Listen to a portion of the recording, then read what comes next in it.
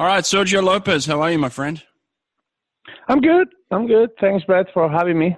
I'm just relaxing in my house on Sunday and trying to recharge my batteries for the next week.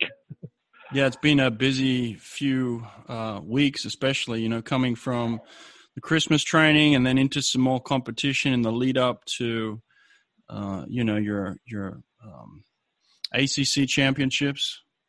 And it's been busy. I think this year, just with the training, we saw UVA last week, we saw NC State yesterday, and we have Senior Day, a lot of parents. We had a big dinner yesterday with over 200 people. And then we have next week, we have a Tech Invitational because we still have some spots open for ACCs. So we have a big chunk of our team tapering for next week to see if they qualify. We only have 3 spots left for the women, and 2 spots left for the men. But so it'll be, it's busy. Yeah. And how do you plan your season out? Do you have, certain swimmers getting ready for certain meets, and there must be a real challenge to get everybody kind of clicking when they need to, right? Yeah, it's tough. It's tough because you also have, like every team, you have. I think sometimes, in my opinion, the teams are too large, and we have almost 70 athletes and between men and women, and Wow. You can only take 18 to the conference, 18 swimmers, and then 3 divers. So if we have 78 athletes, I think you can only take 42 between swimmers and divers. You're going to leave 36 back home, and that's pretty tough. But I think we start the season training all together until pretty much, I would say, when we start Christmas training for us would be when we came back from the break, December 28th. And at some point, I think a couple of days later, we announced the team that we thought, the kids that we thought that were going to be for ACCs. So we had enough time to taper the other people. Yeah. Because I believe everybody has different types of tapers, but like when I work with you, I like tapering 4.5, 4 weeks. So we have to make a decision now, February 7th, to finalize the ACC team. So yeah. So after Christmas, that doesn't give us a lot of time. But the first part of the season is we train all together. We try to understand each one of our swimmers and do the best we can to help them develop. Yeah, absolutely. So what's your philosophy as a coach? You think, like, what do you try and do each season with your athletes? I think that I would say. My philosophy is it's a cliche, I guess. Every coach is going to try to say the same thing, but I like to think about creating synergy between 3 things, one is the social life that for a student athlete, social life is non-existent, doesn't have much, but, try to make sure that I think about that, and then the other one will be the academic life and the other one will be the swimming life, and try to create the best synergy possible between the 3 of them. At the end of the day, here, I know our job is to make them swim fast, but they have to be student athletes, and they need to really understand how to be the best they can be in the classroom too. Yeah. So that's the philosophy that I always try to have. I think any philosophy that you have has to be very pliable, like very dynamic, because every season you have different kids, and even the kids that you have, because of different experiences that they have, they change, and so you have to have all those thoughts in your mind. So, but we plan the season, like I would think every other people, we count the weeks. We try to think, like I did at Auburn when I was coaching with you, and I was able to coach certain people. I have a two cycles of 3 days a week, where one day is aerobic, one day is power speed, and one day is race pace, and we repeat that twice. And and then depends on the part of the season, you focus more in the aerobic part of each one of those components, because each one of those components has an aerobic part or a power part or a speed part, Yeah. And yeah, that's try to simplify things, because it's not the same thing that when you work at a national training center or when you work at a club with more like European people, or probably in Australia too. They can be more specific on the type of training they can do for one person. Yeah. When you have 70 people, it's very hard, and when you have limited hours to 20 hours a week, it's complicated to become very fancy, because things take time. You need to make sure that you're practical and that you don't overthink. Yeah. Yeah. How do you feel about the state of college swimming? Where is it at for you? Do you think it's changed much? Do you think it's still in the same place, or has it evolved, or what's changing within the scene, you think? Well, I think it has evolved and has become pretty fast. I'm not sure how fast on the top, but has been pretty fast in the middle, and like high school, we have a lot of fast kids, but we don't have. I don't think we have a lot of top fast kids. But that's I don't know if that's that's. I think for me, the way that college swimming has evolved the most, and maybe I was naive when I started, and before I went to college coaching, to high school coaching, it's coaches are very aggressive recruiting and doing certain things that I don't understand. Yeah. And I think right now recruiting juniors, and so some people are really already working on the sophomore kids, and when you have a kid that you've been working with them for 4 weeks, and another 4 weeks, 4 months or 5 months, and another school calls them one time, gives them an offer, and gives them 5 days to make a choice, and they pick that school. It's kind of hard, I don't understand that. So I don't understand if the young coaches are really, or these are really looking for the best interest of the student athlete, or they're just trying to get as many swimmers as they can as quick as possible. And what do you think contributes to that? Yeah, it makes perfect sense. Do you think the contribution to that is that kind of the code of ethics that old school coaches have always just agreed upon, is like, look, if you're recruiting an athlete and they commit to you, then that's that. Has that kind of philosophy changed, or is it just that there's a lot of pressure on college coaches in order to get results, and so they're doing whatever it takes? What do you think it is? I don't think there's a lot of pressure on college coaches to get results. I don't want to say anything wrong either, but I think in the scheme of the NCAA of the university, like swimming in most of the schools, we are probably one of the bottom sports for the athletic department to worry about, and I think many teams have them because they have them for a long time, and the NCAA mandates that you have to have a certain number of sports, and they're going to cut swimming and put another 2 sports new and build other facilities and this and that. So I think that's one thing. I really believe the pressure of winning comes with the fact that you're a coach at a level like this, and shouldn't be. But also you should have the thought process of you don't win at the expense of using a 16, 17, or 18-year-old kid. Do I make sense? Yeah, sure. I think if you really, everybody gets into their jobs, into their sports, into their professions for different reasons. For me, I think as dysfunctional as I am, and I'm not saying that I do the right things all the time, because I probably do so many, and I probably pissed so many people in this world.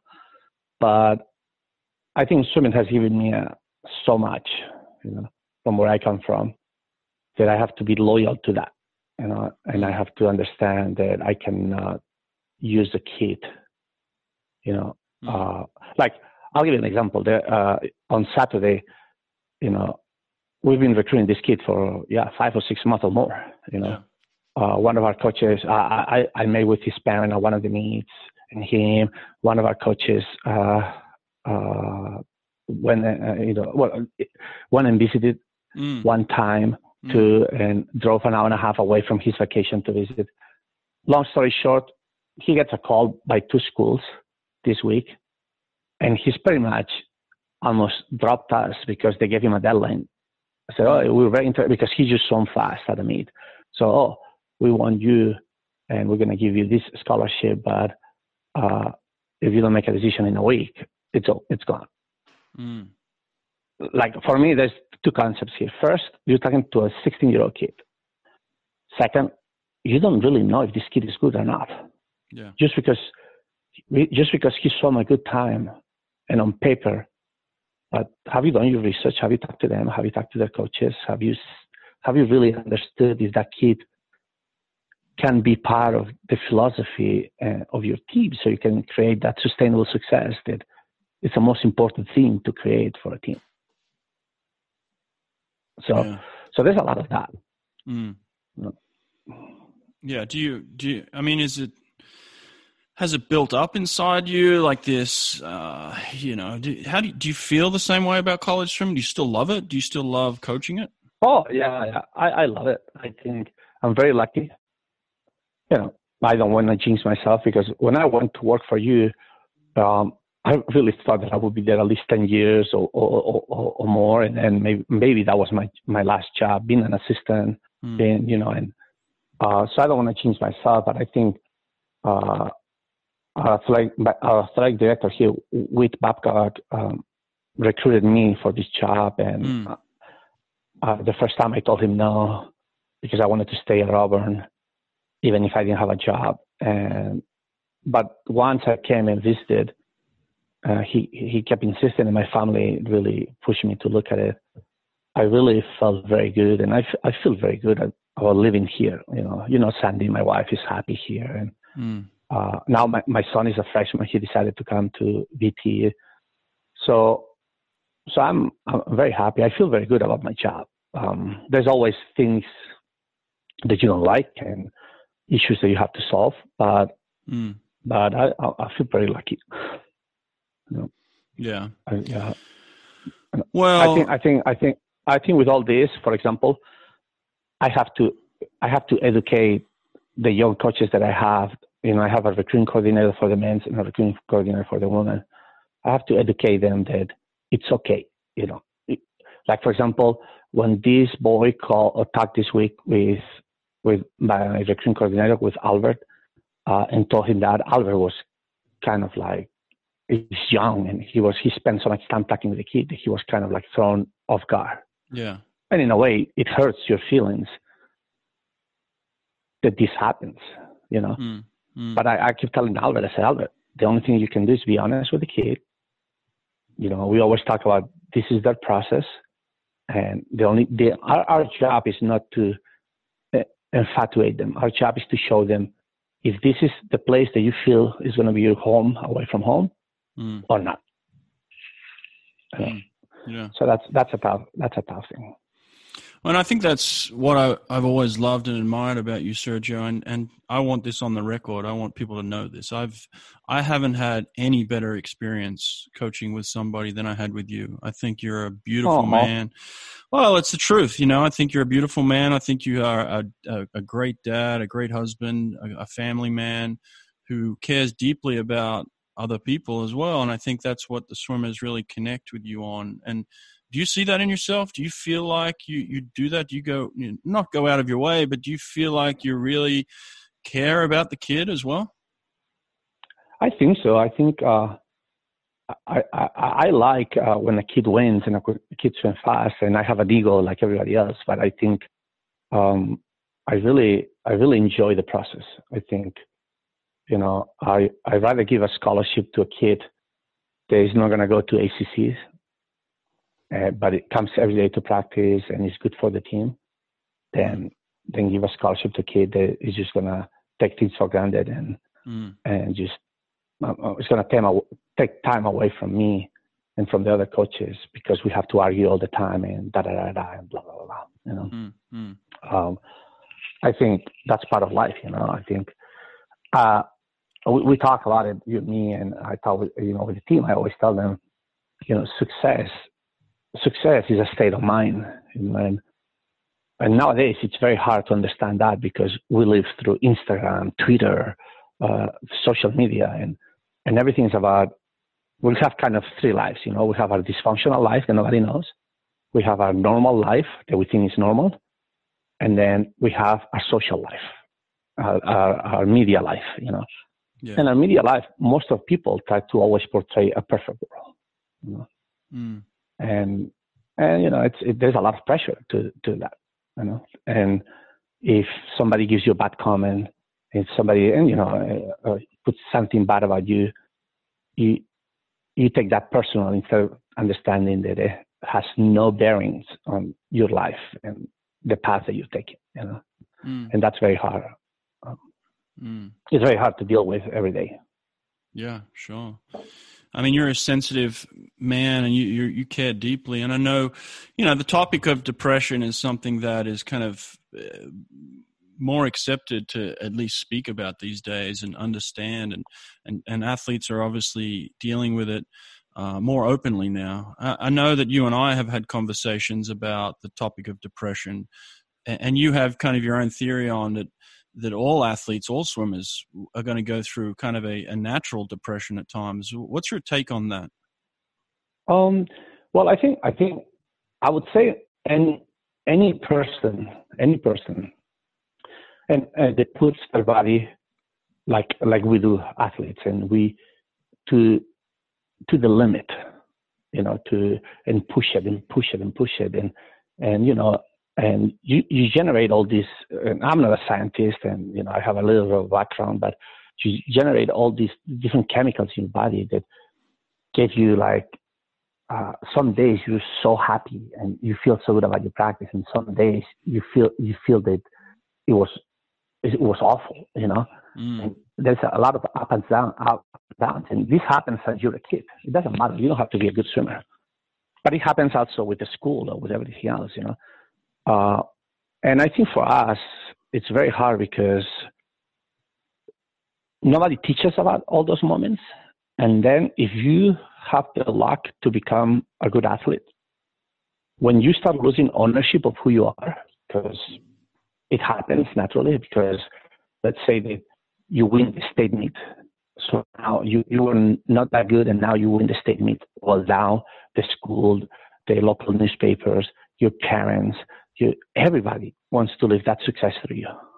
And it's a very hard thing to carry all the time. And nobody's teaching us how to understand that shouldn't put much importance on who you are. What's important is every day I'm going to give my honest 100%. And I have to accept that. I can cry for 5 minutes because I didn't reach my goal. But after that, it's like I can walk away because I know I did everything I could. Yeah. And that's a very hard thing. Nobody teaches us that, and I bet it has happened to you, has happened to me, for many years. And you have mental blocks for this, mental blocks for that. Like, I'll give you an example. When I was a kid, I used to be asthmatic. And I think I told you this before. And I shared it with the team. I used to have asthma, very bad asthma. And they used to give me shots almost daily, and this is, we're talking about in the 70s, and the doctor told my mom that, if swimming is going to help him and blah, blah, blah, and ta-da-da, so he needs to keep swimming. And I wasn't a very good swimmer, but my coach really wanted to reward a girl in the team and me because we worked so hard and this and that. So he signed us up for a meet in Switzerland, in Geneva, and I was so excited.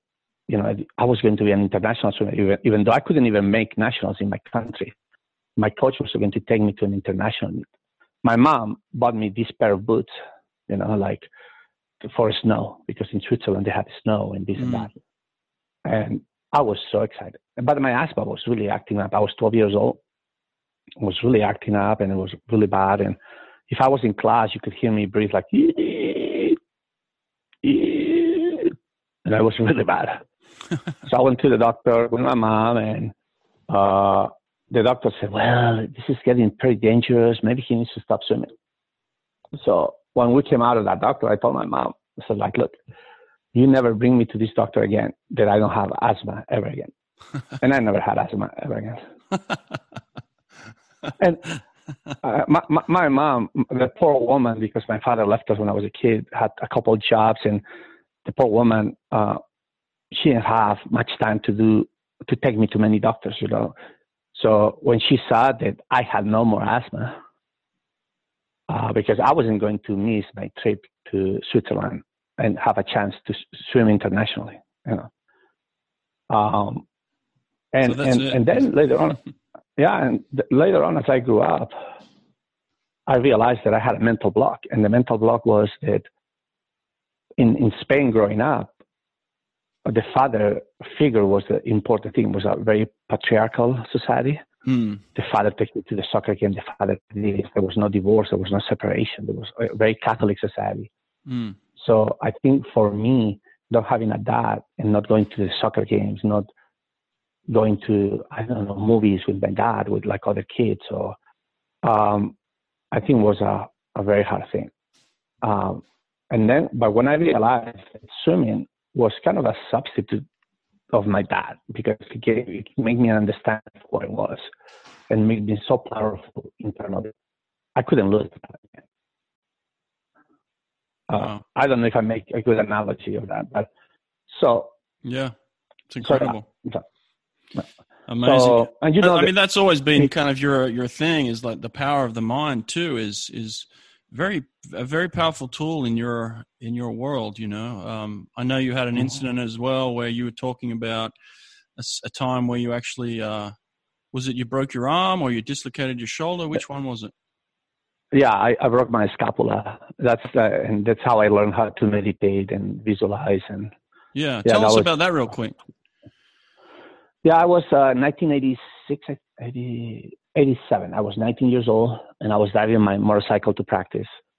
And people will think that I'm crazy, but I was going around 130 kilometers per hour. But that was how the traffic was going, and going into the city in Barcelona. And I saw this car. It was a green car, just came from 2 lanes over and just hit me. And long story short, I woke up 5 hours later in the hospital. And the first thing that I remember asking the doctor, I don't know if I was awake before or not, but if I was going to be able to swim. And he told me, no, Sergio, you can't. You broke your scapula. You have a fracture on that scap, and we're gonna have to put a big cast. And that's a long time ago. They would put a cast, one of those casts that in my body to immobilize my arm. And I think this happened June 5th or June 6th. And I had the European Championships in August. So they told me that I was going to be on a cast for 2 to 3 months. So then my season was over. So I told them not to put a cast on me, because I had 2 pretty good orthopedic doctors that I knew in my club. So my mom came pick me up. They tied my arm up, and I went to my doctors, and they said the same thing. And these doctors are some of the best orthopedic doctors. Like, they can reconstruct an arm to be perfect, And they told me that I wasn't going to be able to compete. That if I didn't want to have a cast, that they could put a bandage, a tight bandage, once a week or twice a week, whenever you come, they would check it out to make sure there wasn't loose. And with that, what was going to happen is that I wasn't going to have so much atrophy. And, my nerve, there's a few nerves in the elbow that I was going to have trouble later on when I was into the rehab. they said that maybe I wouldn't have that much issues. So I asked them, I don't know why, but I asked them, can you show me the pictures of my broken bone and this and that and what it is? And they showed me that, and I went home, and I used to have a yellow Walkman, and I chose 2 songs. One that I visualize in different ways how my fuse was healed, and the other one I visualized my race, my 200 breaststroke. My best time at that time was 2:19 something, and my goal was to go to 2:16.5. So I did that every day, and I would go to the club and I would work on my legs and da-da-da-da-da-da. People thought I was crazy. 4.5 weeks later, I went to the doctors and I said, I think I'm healed, blah, blah, blah. They did an x-ray and they're like, oh, wow, you're healed. So I had only 4 weeks of Europeans. So the federation didn't want to take me, and they said, well, if in 2 weeks you can go 2:20 in the 200 breaststroke, maybe I was 2:18, we'll take you. But if not, it's not worth it for you to go. So I went to the meet. 2 weeks. The first week I could only really swim with one arm because my left arm was a little bit, my nerve in my elbow was not perfectly. And I went to 2:20, and then a few weeks later at European Championships, I went to 16.5, the time that I visualize every day. Oh, wow. So I went from not being ranked in the world or anything to being 9th in the world. Wow. So, with just 1 month of training coming off broken scapula. Yeah. Wow. And instead of being 2 or 3 months in a cast, I was only for 4 weeks. Wow. So maybe I was lucky. I don't know, because, people didn't expect me to be able to do that. And I didn't expect it to. I just believed that I wanted to swim and I was going to, and me, like I don't think that's the secret, or not secret to be successful, but I've always used meditation with the kids underwater and underwater with music, no music. And because I feel that at least you can get in touch with who you are, and one of the things that we have is like we are afraid to sit down alone and think and really feel fear, happiness, anything like that. And I think when you learn how to meditate, you're by yourself and you get to a point that you have to think about who you are and what you want to do. And you have to feel. So it's like confronting your emotions, is it? Yeah, and more than confronting, it's just accepting your emotions, accepting who you are and accepting, the feelings that you have, and making sure that you put yourself in the best situation possible, Yeah. Wow. How many times you have swimmers that say, wow, coach, I think I could have swum faster because it felt so easy. And I tell all these guys, I said, I don't think so. I bet you were in the zone, and that's it. And there was no conflict with mentally, physically, and you were in the right place. So that's why it seems so easy. Yeah. But if you try to push it harder, you probably go slower. Yeah, for sure. We've all had those moments, right, where you swim a prelim swim, you're like, oh, wow, that was incredible. I'm going to go faster tonight. And then you try harder, right? And then you end up swimming slower, Yeah. Totally. So, at one stage when you were coaching high school at Bowls, you had Ryan Murphy, Joseph Schooling, Caleb Dressel, Santo Condorelli. I mean, I'm sure I'm missing a couple, but at least those 4 are, some of the greatest athletes in history now, pretty incredible, right? Yeah. I have to say that I didn't coach Caleb Dressel directly. Yeah. During the time that he was there. Jason Kavanagh was his coach. Yeah.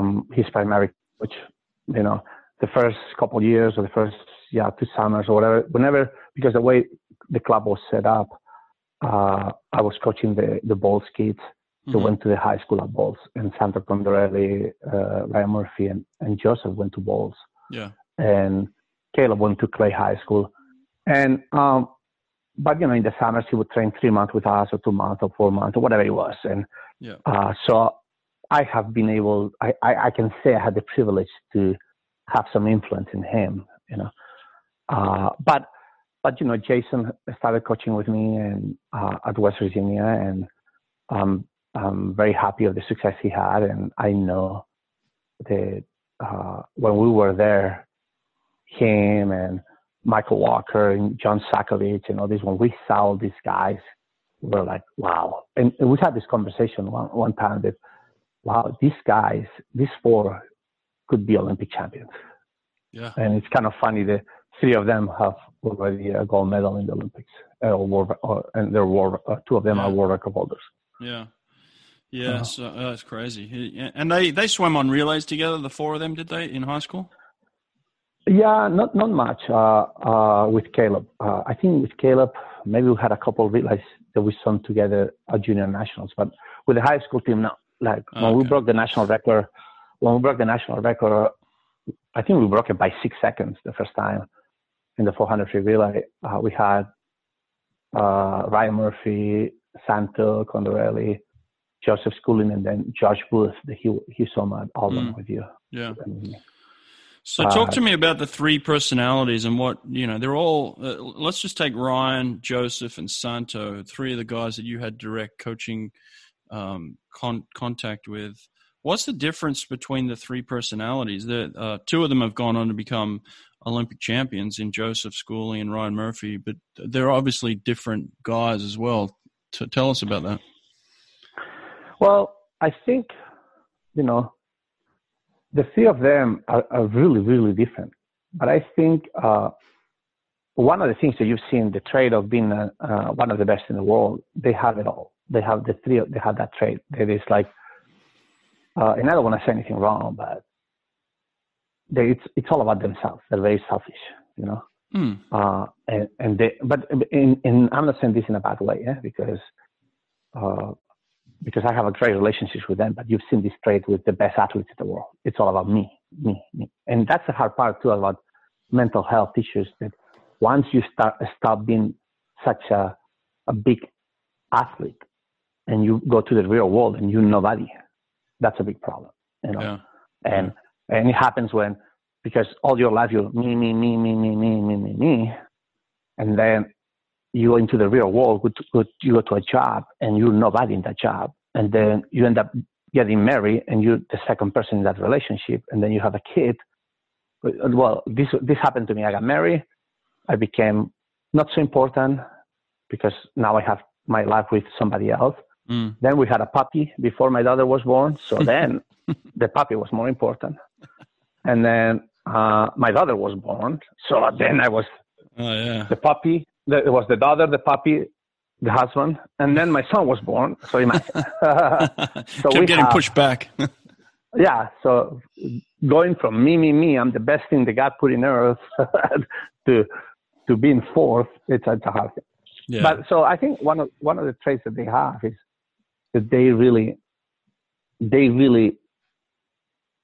hate to lose, and they want to be the best, and they believe they're the best, and that's a good thing. Yeah. How to manage that in each different personality, I think that's the hard part.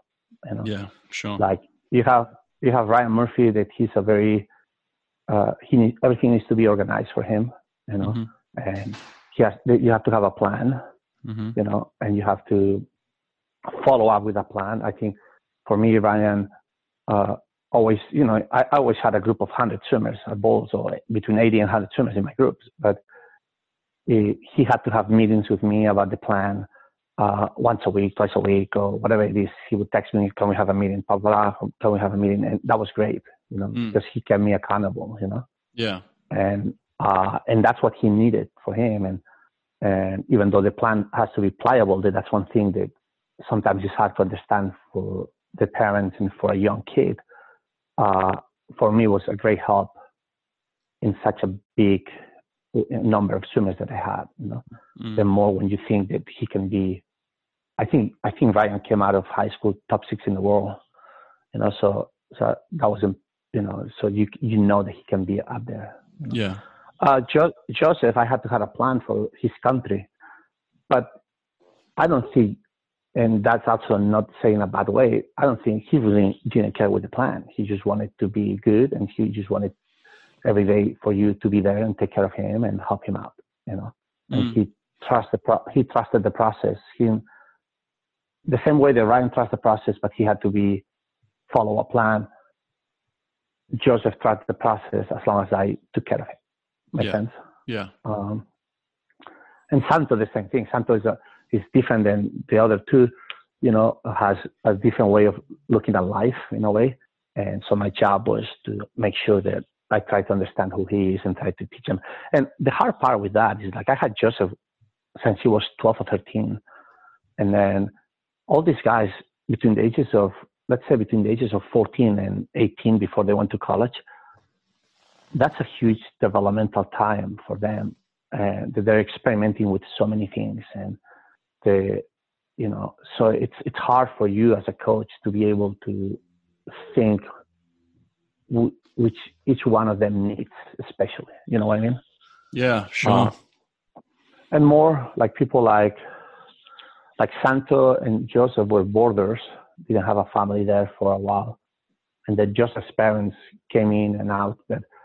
But when and many of the parents of the boarders that they came, we didn't have many boarders, but when they come away from so far, you kind of promise them that you're going to take care of them, like if you were taking care of your own kids, you know? Yeah. And that's it's hard for the adolescent, the kid, to see that sometimes you are being tough or rough or this, because you're looking at them like your child, and you want to educate them to make the right choice on things and this and that, not just swimming fast. Yeah, sure. So that's the hard part.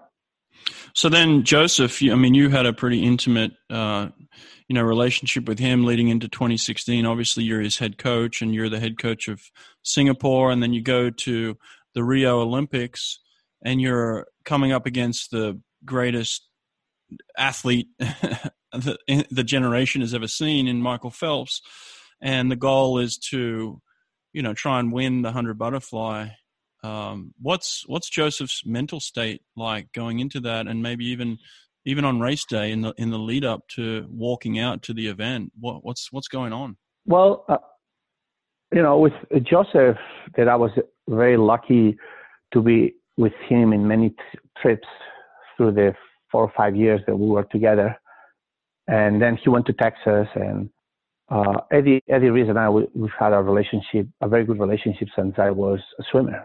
For me, when I came to America, Eddie Reese became kind of that was the coach. I swam for Doug Councilman, but watching people and watching teams, that was the coach that I thought, wow, he's doing great things. You had John Urbanchek and different people, but I had a relationship with him for so long. Yeah. And so before he went to Texas, we went through a lot of different stages at big competitions, like he made the Olympic team when he was 15 years old. And that was a big deal for his country. And at the 2012 Olympics, he could have swum very well, but there was an incident that happened, and he was kind of threw him off. And Joseph has sometimes, it's been like, admits it's been very hard because it has so much pressure from their country and this and that you have to be with him and help him out and this and that, and more when they're that young, So I was very happy of the evolution that he did all the way to before he went to Texas, So I thought that, so for the Olympics, but before every Asian Games or Commonwealth Games, we had some pretty interesting moments, Joseph and I, when we had to sit down and talk and get to the bottom of things before he was able to go to race and do well, And that was part of, having a 16, 17, 18-year-old kid, the best in the world, So nothing bad, but then, he went to Texas, and I was very lucky that Eddie came to Rio with us, and Joseph came to train with us for a few weeks and this and that, and Eddie really trusted me with helping him. And I remember through the process at the when we were in Rio, Eddie got me involved with Joseph at 100%. And before he went to the ready room, because I always like to walk to the ready room with the swimmers that I have. Joseph asked me, I thought that Eddie Reese was going to go, but Joseph asked me, he said, hey, Sergio, can you come with me to the ready room? And I went with him to the ready room, and it was a very good moment where, I know people, if they hear this, might think that they might use it against him because, some people are like, but when we talked right before he got into the ready room, and he, I gave him a hug, like I always give him a hug. I might have to stop doing that because of the athletes protection program, but I gave him a hug, and I don't remember what I said, and he looked at me and said, Sergio, don't worry, I got this. And he walked in, and the next thing I know, he was an Olympic champion. Wow. And that's, he was in the moment, and he was lucky that everything lined up for him. What about you? How were you? Did you cry at that moment? I mean, you've been with this kid since he was 12 years old. But I cry for anybody. Like I think anybody, like this weekend we had the senior thing with kids that I only had 2 years with them, and they're walking with their parents. I cry. I have to hide it because I don't want to be on Instagram crying or somewhere crying. But if you're always gonna tear up, yeah, absolutely, I cry. There's no question about it. And it's not just at that moment. Other times that I thought about it, not just with him, but even with Ryan or even with Santo, they got fourth at the Olympics, and if knowing his trajectory and everything, and when you're by yourself and you think about things like that, I know I'm emotional, and I probably cry more than once just thinking about it. And, but yeah, I think it was a very big learning experience for me, not just then, because you coach Ariana Vanderpool Wallace at Auburn, and you got her to the final at the Olympics. And the Olympics before, she was with us at Bowls, and she's an interesting person, and a great person, but she also, you have to coach her in a certain way, and all these kids have, not kids, but all these athletes have really molded and changed me and taught me how to understand life in a way, That's pretty interesting. And not only not only the good ones, because sometimes the people, the swimmers, the athletes that nobody knows are the ones that have changed your life even more, Yeah. So, and have helped you become a good coach. Yeah, absolutely. Well, listen, man, I love you. I love your family. I love Sandy and Harley and Kobe. Thanks. And, we've got something in common. With both of our sons are named Kobe. That's funny. And, this podcast is, being inspired by the death of Kobe Bryant. I've said that a few times, but, I've always felt a very strong connection to you. I think you're a great man. I think you're a brilliant coach.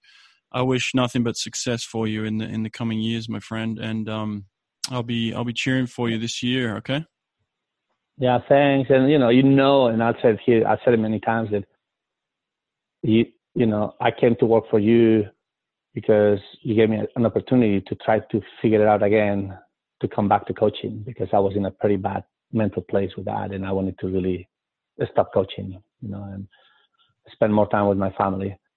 And when I went to Auburn, you really helped me out to, be in peace with myself and spend more time with my family. That's what you allow me to do, and coach at a high level, but I'm always really thankful for that. Yeah.